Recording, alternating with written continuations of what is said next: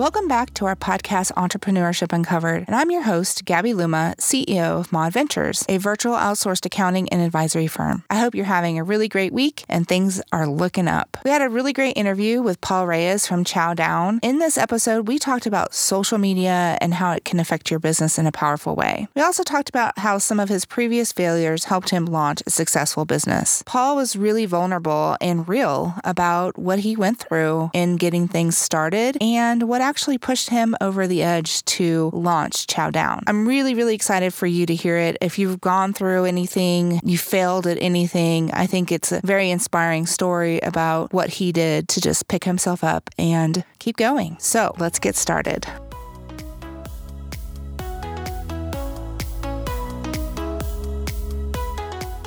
We are continuing our Entrepreneurship Uncovered series. If you're new to the channel, my name is Gabby Luma, and I am the CEO of Mod Ventures. My name is Paul Reyes. I am the owner and chef of Chowdown LLC. So tell me a little bit about your business. The base of it is we are a food truck and catering company. We go all around Tucson, whether if it's kids' birthday parties, brewery events, or just festivals in town. We're there to feed hungry people. All right, awesome. So what kind of food do you serve? We have our own take on pizza. It's not really necessarily traditional. We decided to take a different route with it. One of our hit pizzas is actually called the Snake Bite, and it's actually a raspberry chipotle jam that we put on with mozzarella, provolone cheeses, cream cheese, bacon, and jalapeno. So not really your traditional pizza or your traditional pizzeria as well. Oh, sounds delicious. Tell us a little bit about your story. This goes back to 2015. Me and my wife were at a wine festival, and we were actually talking about food truck business that a friend of mine was actually starting up in Colorado, and I had been consulting on the project. He launched the truck, launched his business, and within 3 days realized that that business was not necessarily for him. Him being a tech guy, going into the food and beverage world, it's a completely different beast. Yeah. And as soon as the opportunity came up, we just decided that we would buy it. And right there at that wine festival we were talking about it, we decided to move forward with it. Ultimately came up with the name for it all while we were there. And then after we had purchased it, we actually jumped right into it, and we started learning everything that we possibly could about life on the road with a food truck. Yeah. Your previous experience was actually with the Ritz-Carlton. So tell me a little bit about how that experience has affected Chowdown. Sure, absolutely. Ultimately bringing 5-star service to the streets, to the masses. You know, when you have a Ritz-Carlton resort, it's ultimately available to a select group of people, but when you actually get into the heart of the city and you're around so many different people and you bring that level of service from a food truck, it's something that people don't expect, and it's something that really connects with people, and it makes them feel the experience. I can imagine that you have quite a following then. People see your name and they're like, oh yeah, I've seen that guy around, right? Absolutely, and that's one of the things where it still kind of catches me by surprise. I'll be out at an event somewhere, people will tell us, we're here just to see you. We saw on social media that you're going to be here. We came here to see you. So it seems like everywhere we go, there's a little bit more of a following. And when you look at our social media numbers, it started out very small, and I remember getting excited for the first 100. Social media is everything for a business. Okay. When you look at traditional forms of advertising, a lot of times, I'm not sure how it is in everyone's household, but in mine, it automatically goes straight to the recycle bin. Sure. It gets shredded. Starting to notice a lot more people are kind of tuning out of television and more onto their phones, and I mean, myself included. And that's what makes a genuine connection with people. And when people see genuine connections, even if it is through social media, that's where people come to follow you. So it's all part of the experience. Right. Well, people want to do business with authentic, real people.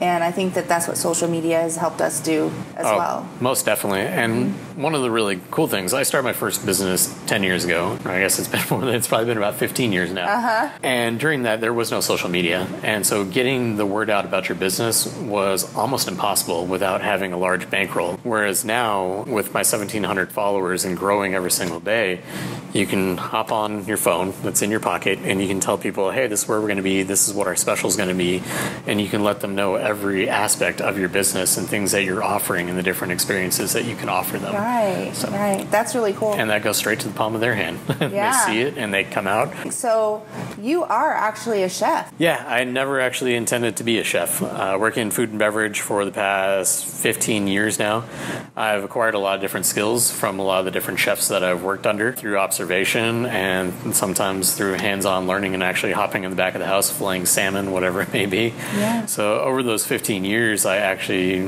acquired the skills, and when it came time to open up my own business, I had to jump into it. Now I kind of have to own the title of chef. Yeah. And so I love to cook for people.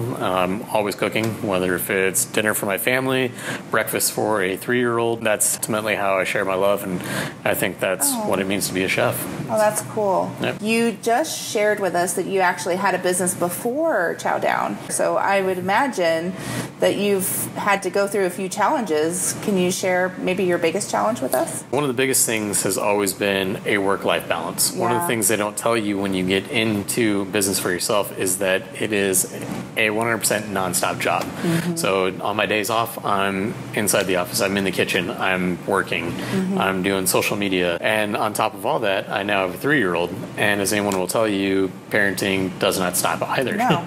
And so the biggest challenge that I've had is just learning to readapt to life, just to always being on. Since you're always on, you also have to take that time to step back and relax and take care of yourself as well. I always say that it's like a journey. So you're learning about what you need to function on a day-to-day basis and what your business needs on a day-to-day basis, and trying to truly balance that all out. But just like having a baby, there's no good time to start a business either.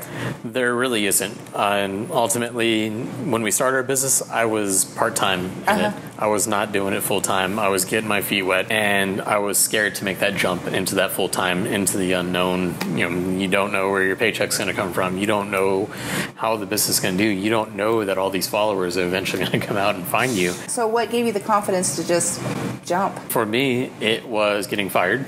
And so I became very comfortable in the work environment that I was in, and it was no longer interesting to me. You start to follow so many corporate guidelines that you start to lose the soul, and you start to not have fun with what you're doing anymore. And when I got fired from that resort environment, I was able to just jump into my business full time. That was my backup job. It was kind of do or die. Mm-hmm. And we did. And lucky for me, the chute opened up, and luck does play a little bit into it. Here we are today. Yeah. So, well, sometimes we need something to kind of kick us in the butt and to really make that next move. So most definitely. Bravo for taking up the challenge and going forward with that. Absolutely. Now that you've been in business for a while, what is the biggest piece of advice you'd give somebody just starting out? I would definitely have to say it's okay to fail. Mm-hmm. If you are failing, you're at least trying. In the pizza industry, we have a thing, if you're not burning, you're not learning.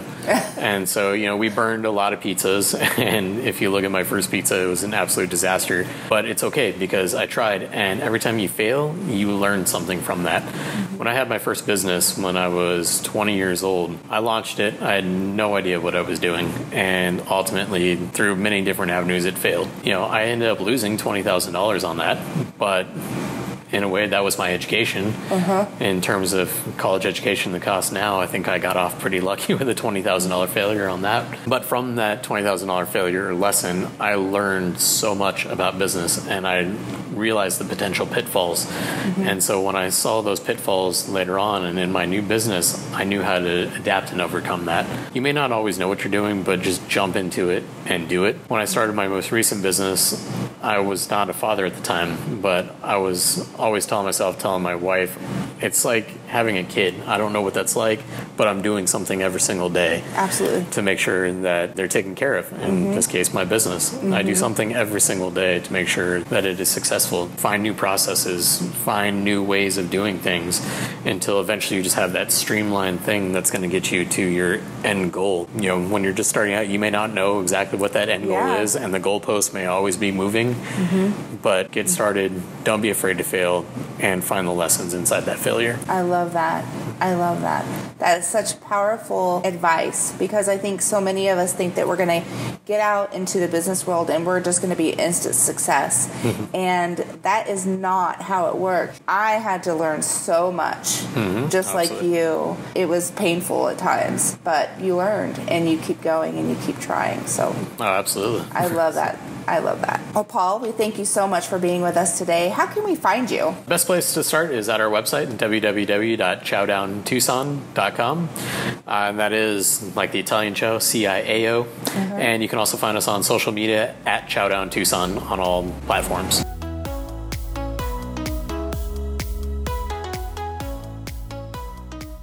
Thanks so much for tuning in to this podcast episode. If you liked what you heard, make sure you are subscribed to our podcast so you don't miss any future episodes. To stay updated on all things Mod Ventures, check out our Instagram at mod.ventures. We will talk to you in a couple of weeks. Take care.